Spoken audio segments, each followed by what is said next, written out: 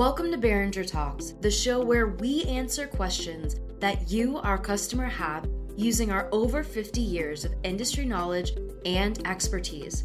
I'm your host, Britt Hansen.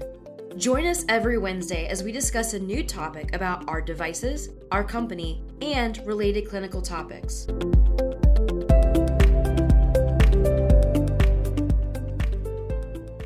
Today, we're going to focus on the topic of preventative maintenance. Preventative maintenance is the regular activity performed on a piece of equipment to lessen the likelihood of it failing.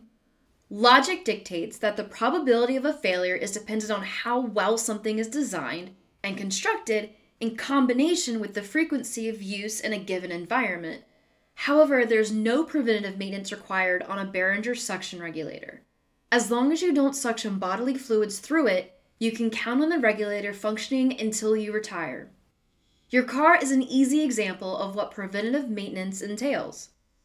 Even though modern cars have much less maintenance by design, there are still items that get serviced in advance of failure. And this is your preventative maintenance.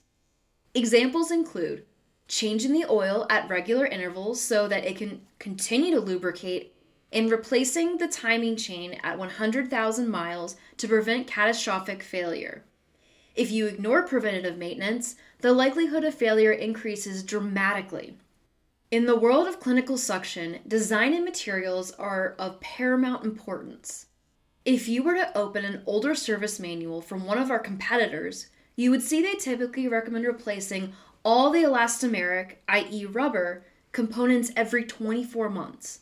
Rubber breaks down over time, and the integrity of the plastic housing and the ability to turn suction on is related to how well these rubber parts seal. These same companies will sell you, quote, rebuild kits in quantities of a dozen.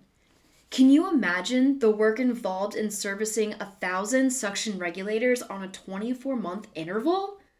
That's over 40 a month.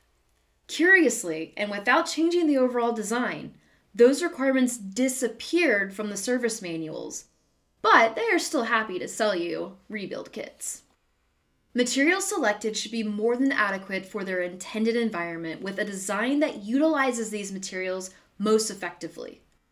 The ultimate goal is to lessen the likelihood of failure and thus lessen the need for preventative maintenance.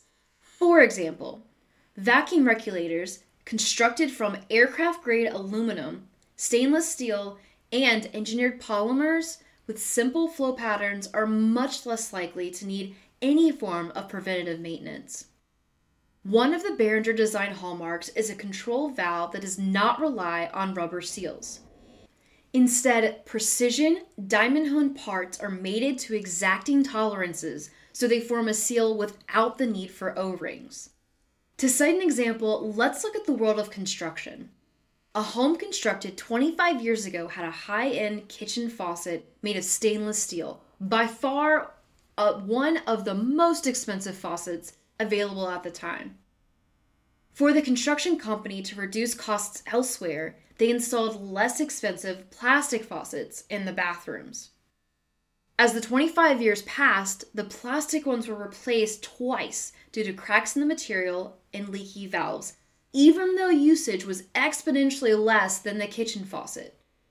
Finally, after 20 years, the kitchen faucet was replaced due to a remodel, having nothing to do with how well the faucet worked. It still worked fine.